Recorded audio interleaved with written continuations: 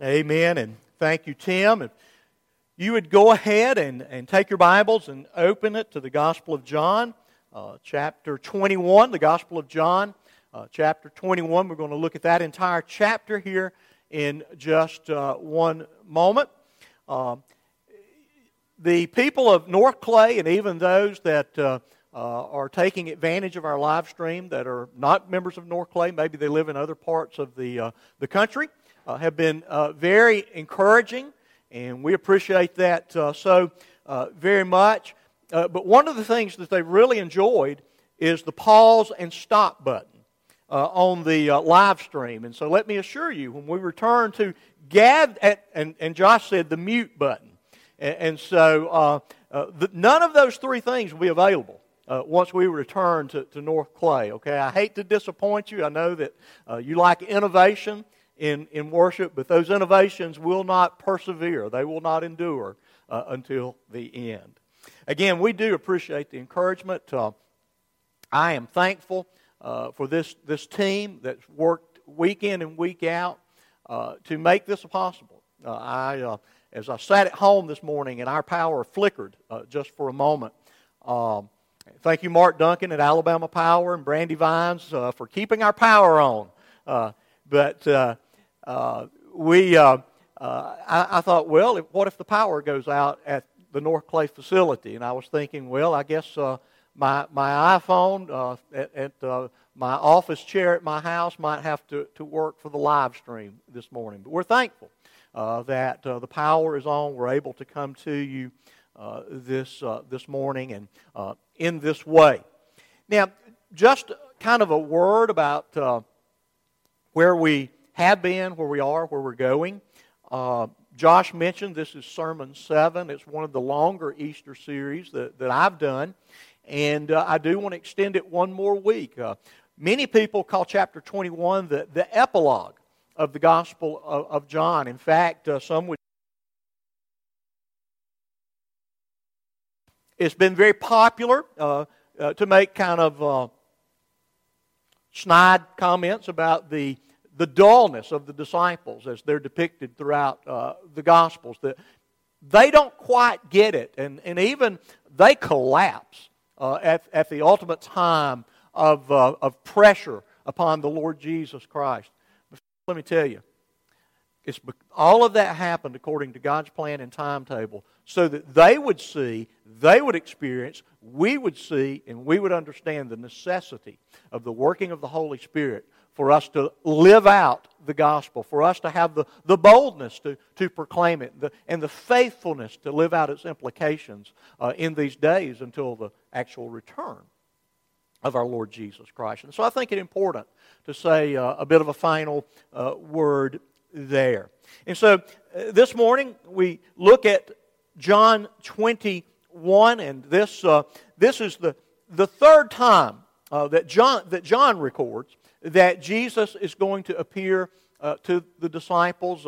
Some count that Jesus appeared after His resurrection 10 times, plus one more to the Apostle Paul on the road to Damascus. And so it is interesting that it does seem like Jesus, during that 40 days after the resurrection and prior to Pentecost, prior to His ascension, that He came sporadically or occasionally to these disciples, seemingly appearing out of nowhere, as it were, and that He didn't stay with them for that entire 40-day period, that He came and He went. That just seems to be the way the Gospels explain His post-resurrection, pre-ascension ministry to them. And I think, again, it was all according to God's plan and His means through which He would prepare them for what He had for them and for us in the future. And so what I think we see is both a reinstatement of the Apostle Peter, and I think by extension all of the disciples, that Jesus once again welcomes them into His fellowship, and again that they are to be reminded that the commission that he had given to them, the apostolic anointing that he had placed upon them, had not lapsed, that it was ongoing, and that they were a part of God's plan for the proclamation of the gospel, for the story of the resurrected Christ to be preserved and proclaimed until the day of His return. So, with those things being said, let's turn our attention to the text this morning. Again, verse 1, Gospel of John, chapter 21. After this, Jesus revealed Himself again to the disciples by the Sea of Tiberias, and He revealed Himself in this way. Simon Peter, Thomas, called the twin, Nathanael of Cana in Galilee, the sons of Zebedee, and 2 others of His disciples were together. Simon Peter said to them, "I'm going fishing." And they said to him, "We will go with you."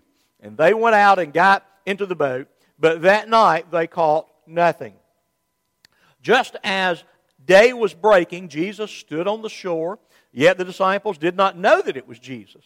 Jesus said to them, "Children, do you have any fish?" They answered Him, "No."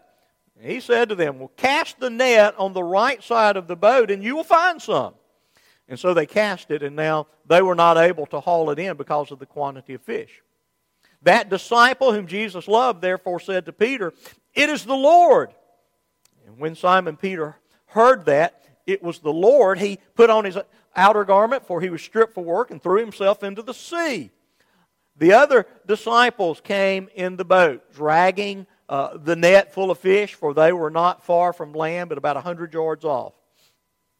When they got out on land, they saw a charcoal fire in place, with fish laid out on it, and bread.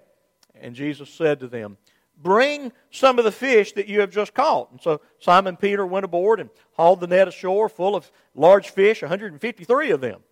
And although there were so many, the net was not torn. And Jesus said to them, "Come and have breakfast." Now, none of the disciples dared ask Him, "Who are you?" They knew it was the Lord. And Jesus came and took the bread and gave it to them, and so with the fish. And this was now the 3rd time that Jesus was revealed to the disciples after He was raised from the dead. When they had finished breakfast, Jesus said to Simon Peter, "Simon, son of John, do you love me more than these?" He said to him, "Yes, Lord, you know that I love you." And He said to him, "Feed my lambs." And He said to him a second time, "Simon, son of John, do you love me?" And he said to him, "Yes, Lord, you know that I love you." He said to him, "Tend my sheep." And then He said to him a third time, "Simon, son of John, do you love me?" Peter was grieved because He said to him a third time, "Do you love me?" And he said to Him, "Lord, you know everything. You know that I love you." Jesus said to him, "Feed my sheep. Truly, truly, I say to you, when you were young, you used to dress yourself and walk wherever you wanted. But when you are old, you will stretch out your hands, and another will dress you and carry you where you do not want to go." And this He said to show what kind of death He was to glorify God.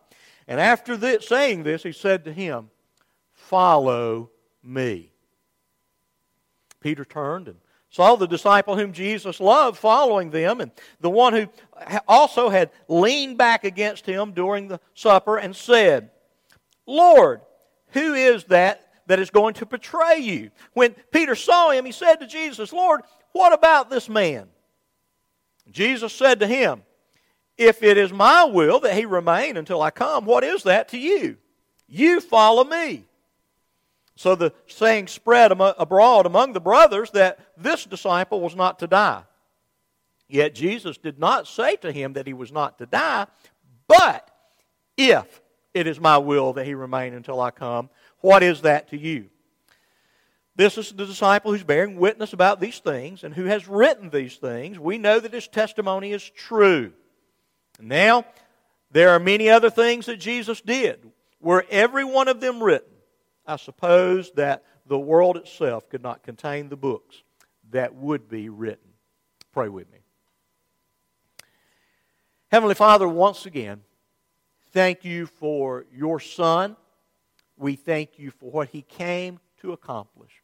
We thank You for Your Spirit that is still applying the work of the Son to the hearts of men.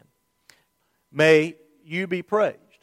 May you be glorified. I pray that today that we would speak your truth, that you would take your truth, that your Spirit would be among us, and that He would work to bring about that which would glorify you even through all of eternity.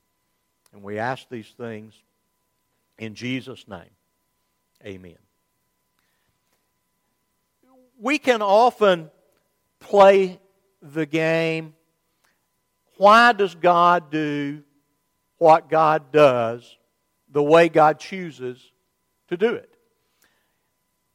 It would seem to me that had God chosen to operate in this fashion, He certainly could have. And that is namely that periodically the Lord Jesus Christ would dramatically appear in the world and demonstrate His authority and power through the miraculous. Again, proving over and over again that indeed He was the one who was crucified, and yes, indeed, He had defeated death, and that He was indeed the Savior of the world, that there was hope because of what He had done. There was actually salvation, the forgiveness of sins, eternal life, because of these things being true. That would seem to be very dramatic, very powerful, and that would seem to maybe be far more effective than somebody like me standing up here and giving you second-hand, third-hand accounts of what God has done in the Lord Jesus Christ. Or maybe we should just simply, since God has chosen not to do it that way, maybe we should be a much more sensational in our approach, much more vibe, much more dynamic, much more aesthetically pleasing, glamorous, and glorious. We want to do these things so that people will be attracted to the glitz, so to speak. Well, all of those things would seem to me to be dramatically misguided. If I could say anything about my philosophy or my approach to ministry, at least one of the words that I would use would be the word ordinary. Ordinary. What do I mean? The ordinary means of God's grace. The ordinary things that God has chosen through which to communicate His truth, through which people will be saved, through which the saved will be sanctified. That is, you don't need bulky guys lifting heavy weights. You don't need really cute young people dancing to a really nice beat of a song. You don't need a lot of these things that every church thinks is so essential. You don't need smoke machines. You don't need dramatic lighting. You don't need to make sure that your church looks just as much like a theater or a nightclub as it possibly can. That God has chosen to work through the Word and the Spirit.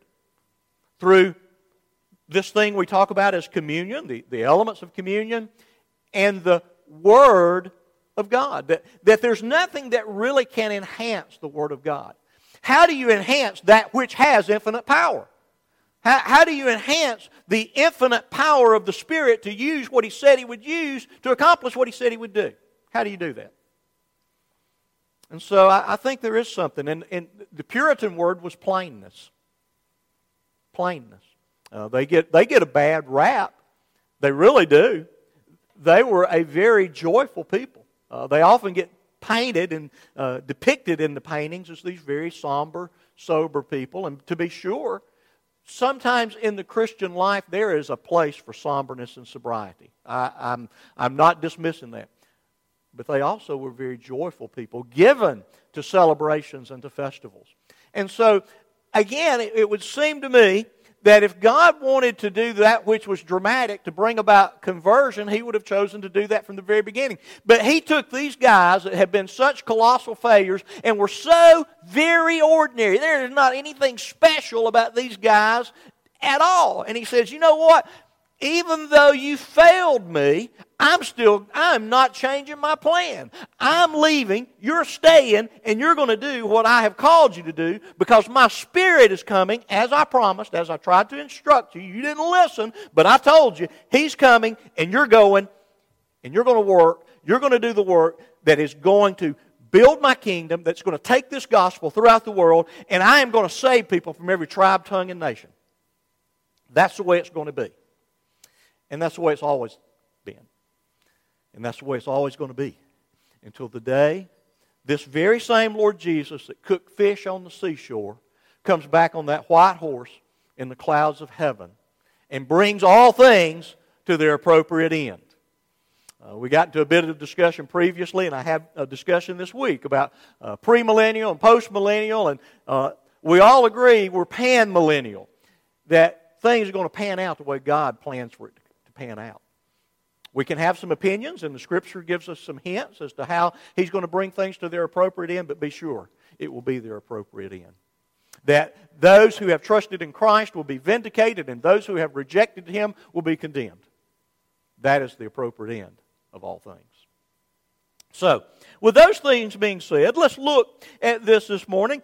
Beginning in verse 1, Jesus appears on the seashore. John says that the disciples are back in the area of Galilee, that area in which Jesus began His ministry, in which He calls these first disciples. These disciples were Galileans by birth. Jesus had grown up in Galilee and in the small town of Nazareth.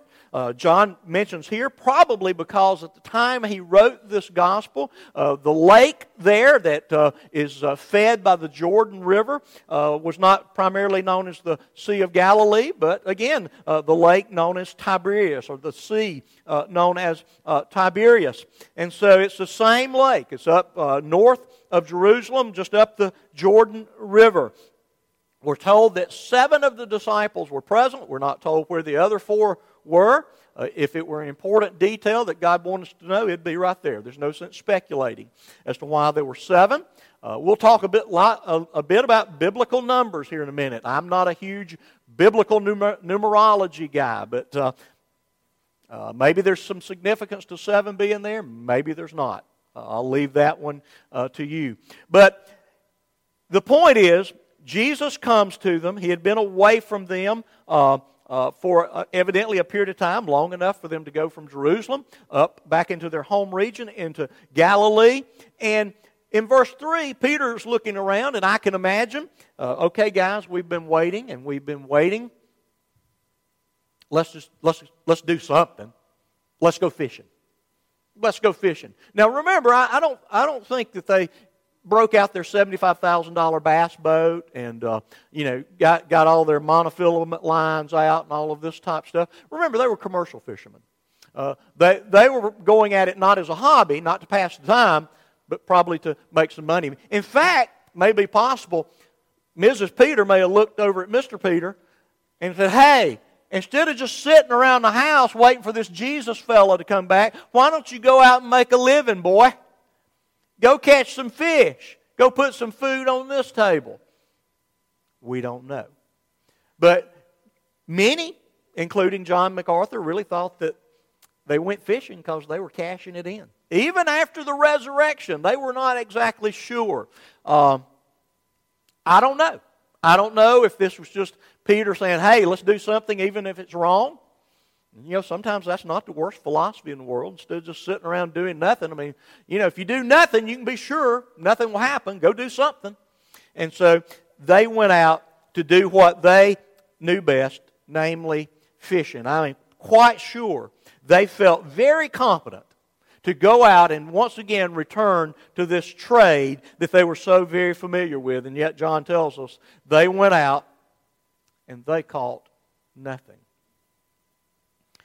That may remind us of this reality. Without Jesus in it, we can do nothing. I am entirely dependent upon God to bless that which I do. I'm responsible to do what He's told me to do, but I'm dependent upon Him to bless it. And sometimes I think we find in life, we're going to go do this, and I'm going to do that, and all of a sudden you find out, you know what? No, you're not. No, you're not. That God's not going to bless it. In fact, He's going to frustrate it. Because I've placed a peculiar call upon your life, and you're going to follow after me. Now, I'm not saying everybody should be in vocational ministry. That's not what I'm saying. Just simply saying we need to be reminded we can throw the nets out all we want to, whether it's in business or whether it's in ministry. And if God is not there to bless it, our nets will always come up empty. They will always come up empty. So, they had caught nothing, and then just as the day was breaking, this fella that they don't recognize shows up on the seashore. And much like an earlier encounter recorded in Luke's gospel, this fella suggests that, I know y'all been doing this all your life. I know you're an expert fisherman. I'm just a carpenter. But why don't you do it this way? Why don't you throw that net over on the other side? I don't know if they did it mumbling and grumbling. Who is this knucklehead standing up there telling us how to fish? I mean, I dare him even suggest that we don't know what we're doing. Or maybe it was common that maybe there was an elevated point on the seashore that somebody standing there maybe could see the bait fish breaking the surface, which would mean that there were larger fish after them and they were feeding. And so maybe he saw that and said, hey, cast over there. And they said, okay, maybe that's a good thing. We don't know. We're not told. But they did, and they caught so many fish that they could not bring it in. It was so heavy that these 7 fishermen, 7 supposedly strong, rugged, healthy men could not bring in the 153 fish. I assume, if you think about 153 fish, if they weighed a pound apiece, they'd be 153 pounds. I would think 7 men could adequately bring in 153 pounds of fish in a net. Of course, the net would weigh a certain weight, and it was soaking wet. But I'm just saying, these were probably pretty good fish, pretty good sized fish that they had caught. And so we're told then that Jesus is recognized, and again, the disciple whom Jesus loved, again, that's not a brag, that's a statement of humility, that John was always amazed that Jesus Christ loved him. Okay? We all ought to be amazed that Jesus Christ loves us. Me, most of all. How amazed I should be, how humbled I should be that He has lavished His love upon me. And so, this disciple cries out, well, it's the Lord. It's the Lord. Now, one of the things you can kind of characterize in the gospel, sometimes John speaks, but Peter acts. Now, that's not always consistent. What does Peter do? He jumps in the creek. He jumps in the water. He grabs his outer garment and impetuously, maybe foolishly, jumps in. Now, my understanding is from the text, they're about 100 yards out. I would hate to try to swim 100 yards at this point in my life, particularly with my inner and outer garments around me. But he does. Maybe he acts before he thinks. I cannot help but think of the scene from the movie Forrest Gump, AMC sanitized version only, okay, where he sees Captain Dan and walks off the end of his ship, and the ship goes running into the bank, and he comes swimming up to Captain Dan. I don't know if that's the way we should depict Peter or not, but at any rate, Peter jumps in, and he comes to the shore. Just a word to note that I'm going to say a bit about later in verse 6. We're told that the haul was so great, or the catch was so great, they were not able to haul it in. That word translated haul is elkusai. We see a form of that word earlier in John's Gospel, John 6:44. We'll say more about that because we're going to see it again here in just a moment. So Jesus is recognized. John speaks of Him. Peter jumps in the water. They come to the shore, and Jesus is actually preparing breakfast for them on a fire. And then he says, well, come on, bring some more fish that you've just caught. And so Simon Peter evidently goes back to the boat and helps haul the net ashore. And they count 153 fish. Now, as I said, I'm not a big Bible numbers guy. That 3 is significant, that 7 is significant, that 12 is significant, that 40 is significant. Okay, I'm not just saying there's no significance in numbers, but is 153 significant? The answer is I don't know. Okay, I don't know. I'm sure you can Google it and find any number of this and that on it. I will tell you the one thing that I ran across. I'd never seen this before, and it's kind of interesting. But 153, one of the multiples would be 3 times 51. If you want to write this down, I know some of you are mathematically challenged, but 3 times 51. 51 is 3 times 17. If you took 7 units, you could make 3 triangles with each line of the triangle having 17 units in it. 3 51s. I don't know. 17 is a prime number, so that's an irreducible number. Maybe, maybe not. You do the math for yourself. Not while I'm preaching. Okay, that's for later. Okay, so don't be scribbling on your pencil and paper right now. But that's an interesting thing. We don't know, but we can say for sure this was a commercial endeavor. There's 7 fishermen. We're going to split them up so we can go sell them in the marketplace for profit. And so Jesus has prepared the breakfast. He's invited them. He says in verse 12, come and have breakfast. Come join me for breakfast. And here's the thing, in the ancient world, dining with someone, eating a meal with someone was a big deal. That meant that you were in fellowship with them, that you welcomed them. You remember the Pharisees turning their nose up at Jesus eating with the tax collectors, with sinners? You did not do that. If you were a respectable person, you did not have table fellowship with the unsavories of the world. And I believe Jesus is saying very clearly to these disciples, you are in fellowship with me because of me. I've taken the initiative to restore you into my service. I'm going to sustain you. Just as I've fixed this meal for you, I'm going to sustain you. Now, one quick side road here. I mentioned previously in verse 6, we see the word to haul, or the phrase to haul. We find again in verse 11, the same Greek word translated hauled. The Greek is elkuo. That's the root word, the verb elkuo. And again, the form here is elkusin. And it's the word that appears in John chapter 6, verse 44, when Jesus says that no man can come to him unless the Father draws. Now, so many of us good old Baptist boys, we like to speak with Jesus so softly and sweetly woos us. Okay? He's begging. He's standing at the door. He's knocking, all of that. And I'm not going to say that's a totally irrelevant concept.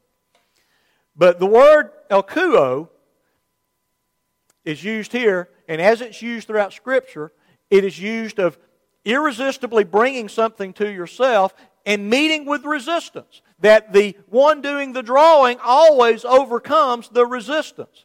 It's used in secular Greek literature of even drawing water. As R.C. Sproul remarked, nobody ever wooed water out of a well. Nobody ever said, come here, water, pretty please, come here, water. The water was unfailingly and irresistible drawn by a superior force. And I would submit to you, God always takes the initiative in salvation. He irresistibly draws those whom He has determined. John 6:37, all the Father gives to me will come to me, and I will raise them up on the last day. The working of the Spirit in our salvation. God draws. Again, there's a great difference between fallen image bearers and fish. I get it. But it is informative that it's the same word here and John's the same writer. He hauled the fish in. He elkuoed the fish in. He drew them in. He hauled them in. God works to haul people to Jesus because in and of ourselves, we ain't coming. We ain't coming. We're not taking the spiritually dead people have to be hauled to Jesus. Just as the infirm man had to be hauled to Jesus and dropped down through the roof. He didn't come of his own power. He came because he was brought. We're brought by the Holy Spirit. That was my little side road for the day. The disciples eat with Jesus. Upon the completion of the meal, Jesus addresses Peter personally and particularly. We're told they have finished the breakfast, and Jesus is going to engage in this threefold series of asking and answering. Okay?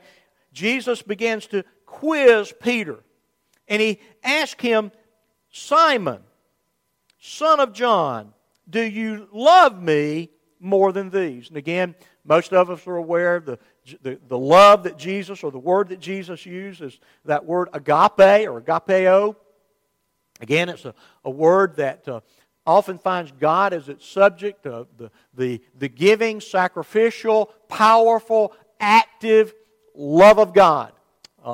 And Jesus wants to know, Peter, do you agape me? Do you love me more than these?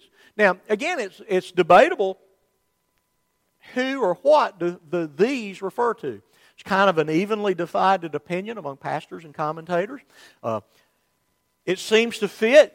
Peter, you have said that you would lay down your life for me, even though everyone else falls away in this time of crisis that's coming, that I've told you is coming, that you would stick with me to the end, that you would lay down your very life for me.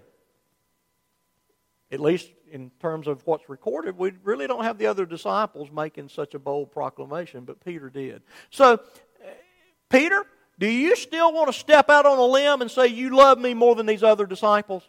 Are you ready to still say those things, that you would lay down your life for me? That very well could be what Jesus has in mind. Or maybe because Peter had said, let's go fishing, boys. We need to get busy. Maybe Jesus was saying, Peter, I see all of this equipment around here on the seashore. I see the boat. I see the nets. I see you've already kind of enlisted the other guys. Do you love me more than you love these things that were so familiar to you and probably so profitable to you? Do you love me more than these material, temporal things? Do you love me? Are you going to be willing to lay down those nets once again and follow me?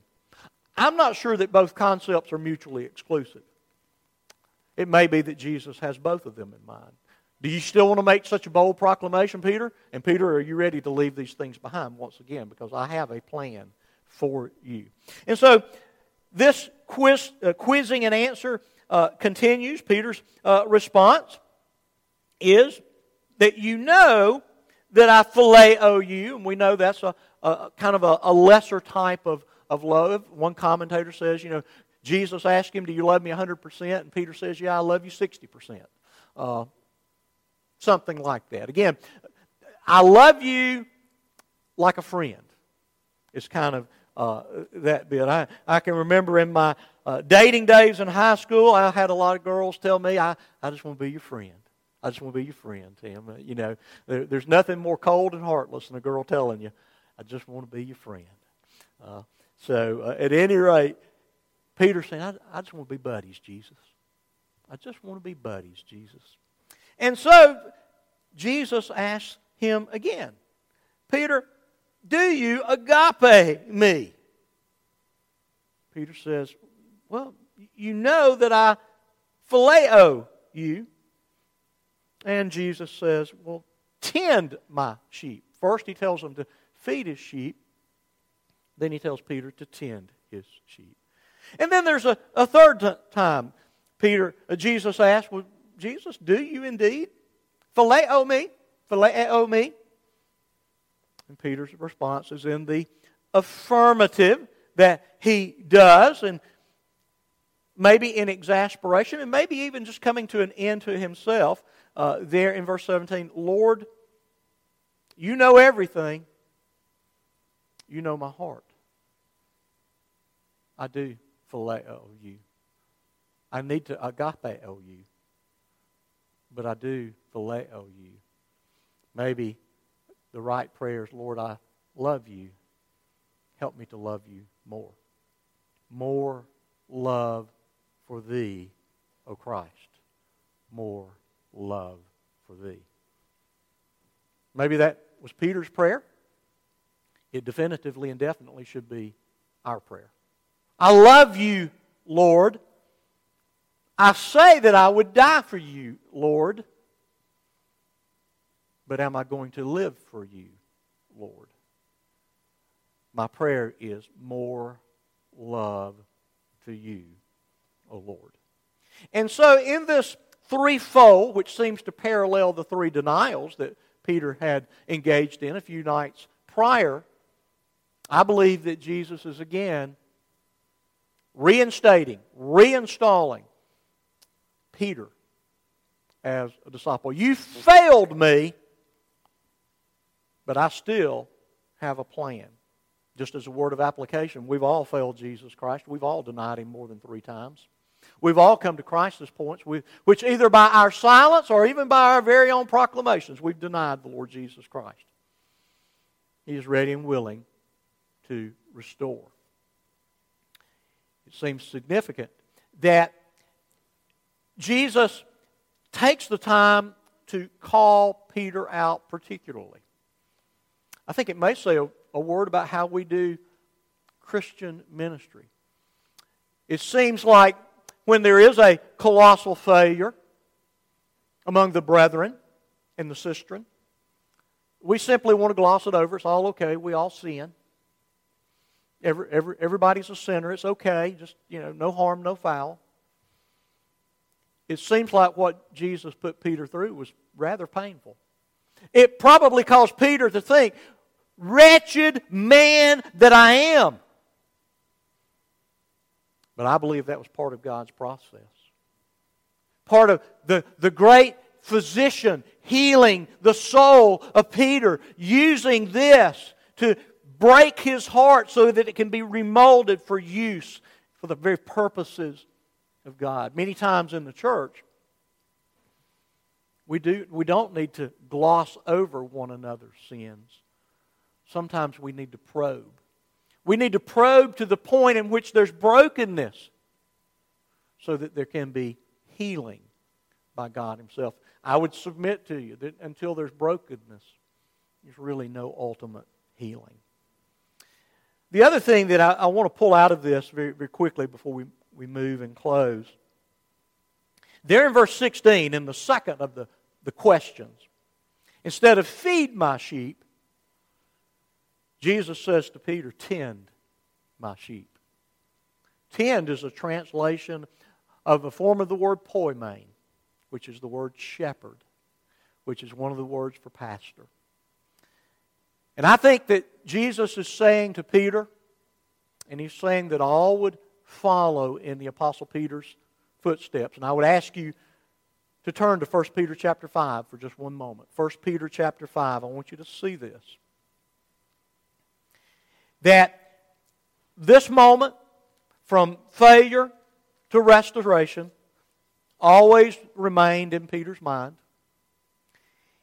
That he had failed, that Jesus had restored, and that Jesus had peculiarly charged him, and I believe charged every apostle, and then charged every person that would take up the mantle of eldership to tend, to shepherd in the model of the Good Shepherd.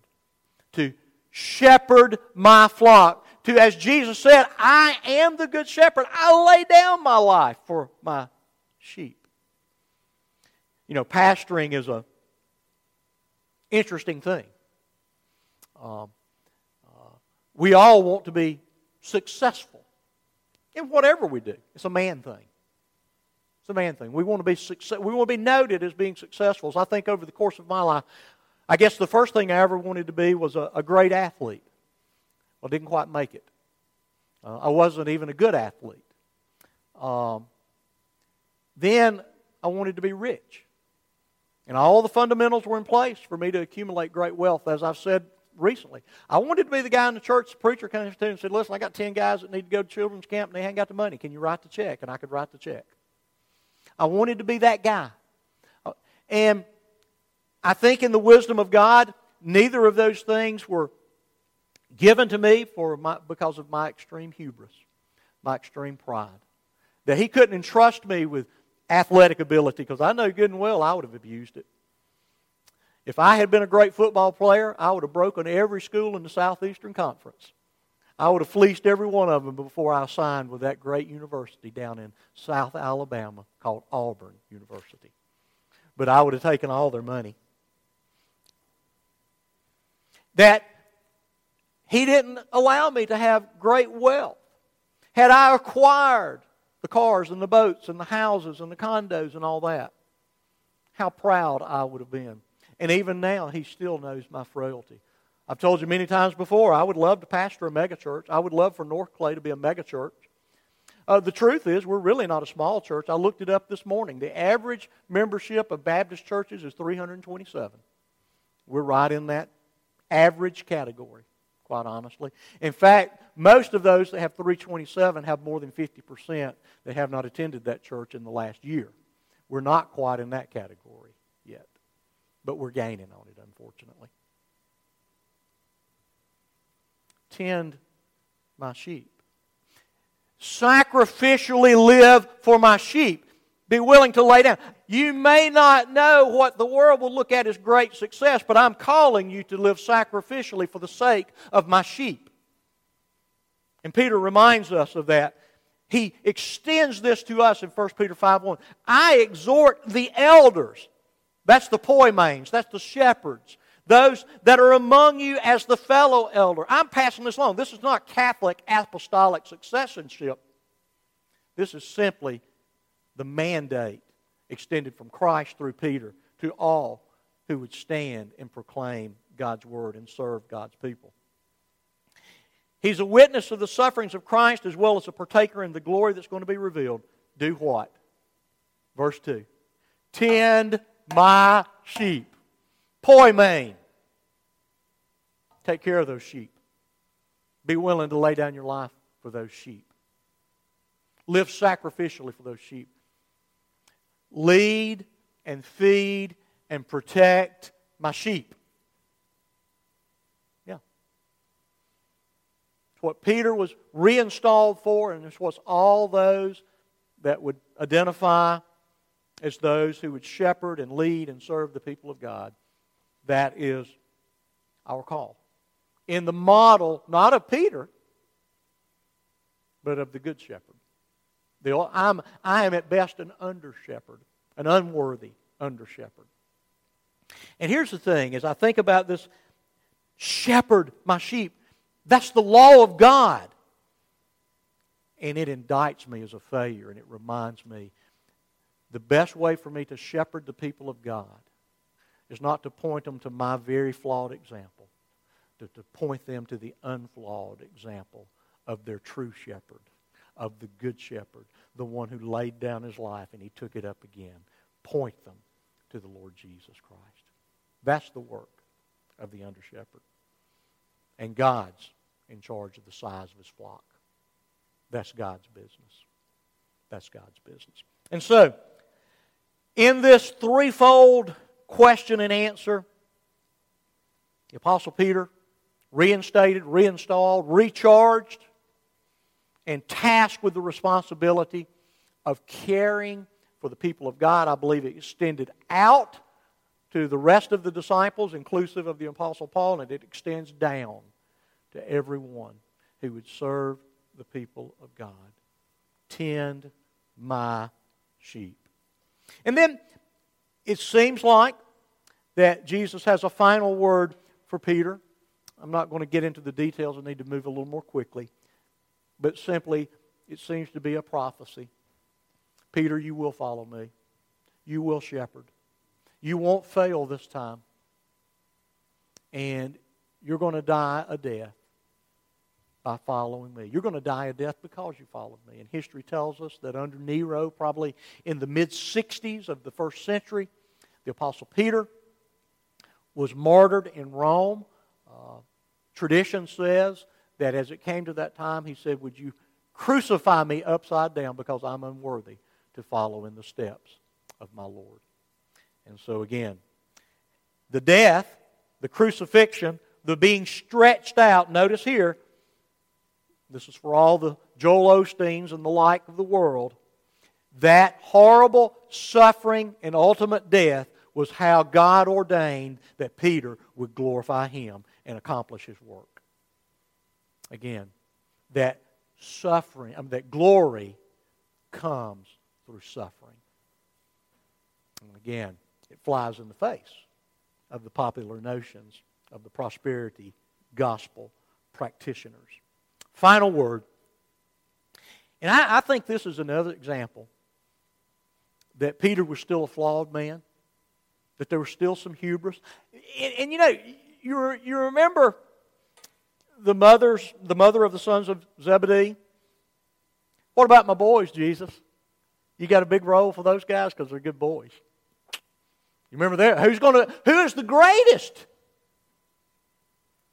Maybe Peter had heard enough of that.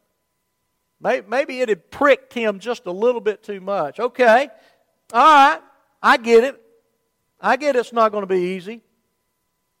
But what about this yahoo? What about this other guy? Jesus, so sweetly and lovingly, it's none of your business.